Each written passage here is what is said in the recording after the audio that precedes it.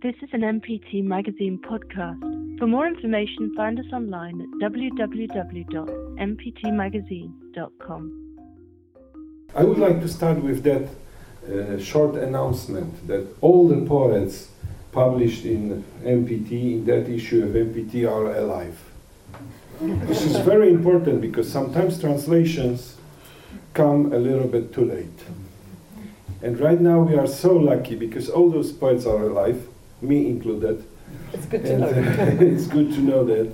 We didn't want MPT to be only Dead Poets Society. We wanted them to get some, living poetry published. And I know that Sasha is going to do it in the next issue with other literatures and other poetries. So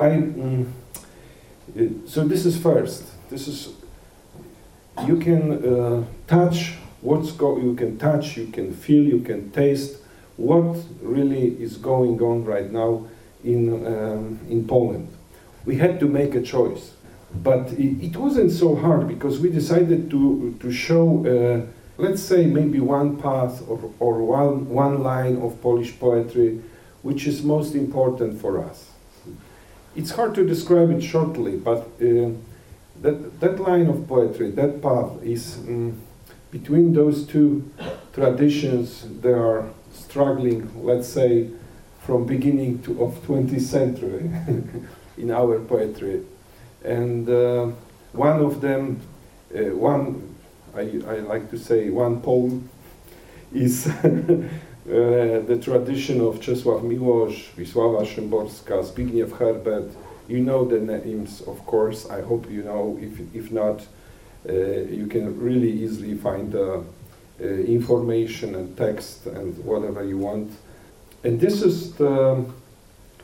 are those great names of people who were wanted poetry to be some kind of social issues, social statement, something like to say something about the world, something important about the world, right? Using mostly higher levels of the language.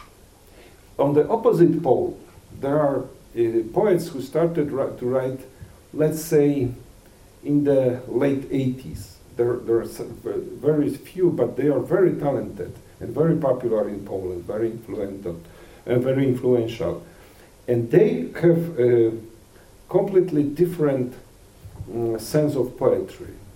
They believe in what once Carlos Williams said wonderfully, that the poem is a small or large machine made of words. That's it. They don't have to justify the world, right? They don't have to make comments. They just do nice, well, sometimes sharp, sometimes risky, but they do poems. They are concentrated on the sound of the written, all those formal elements. And between those two poles, I think there is the path, which is actually broad, you can go through.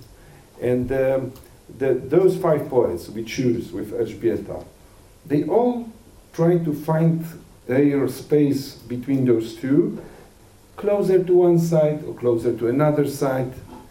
They still try to say something important about the world, about their own feelings, about death, about God, They didn't throw away all those existential questions, but on the other hand, they are very cautious, especially Krystyna Miłobędzka.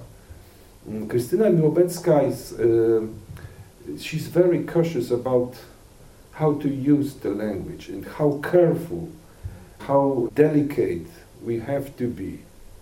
I don't know, I use the proper words, but if you want to correct me or kick me or whatever.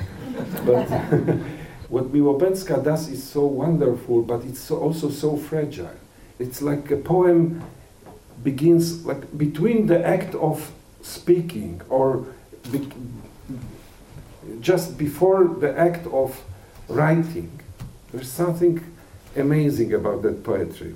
Elżbieta will say much more than I, but I would like to tell you that for me, she's the first lady of Polish poetry right now.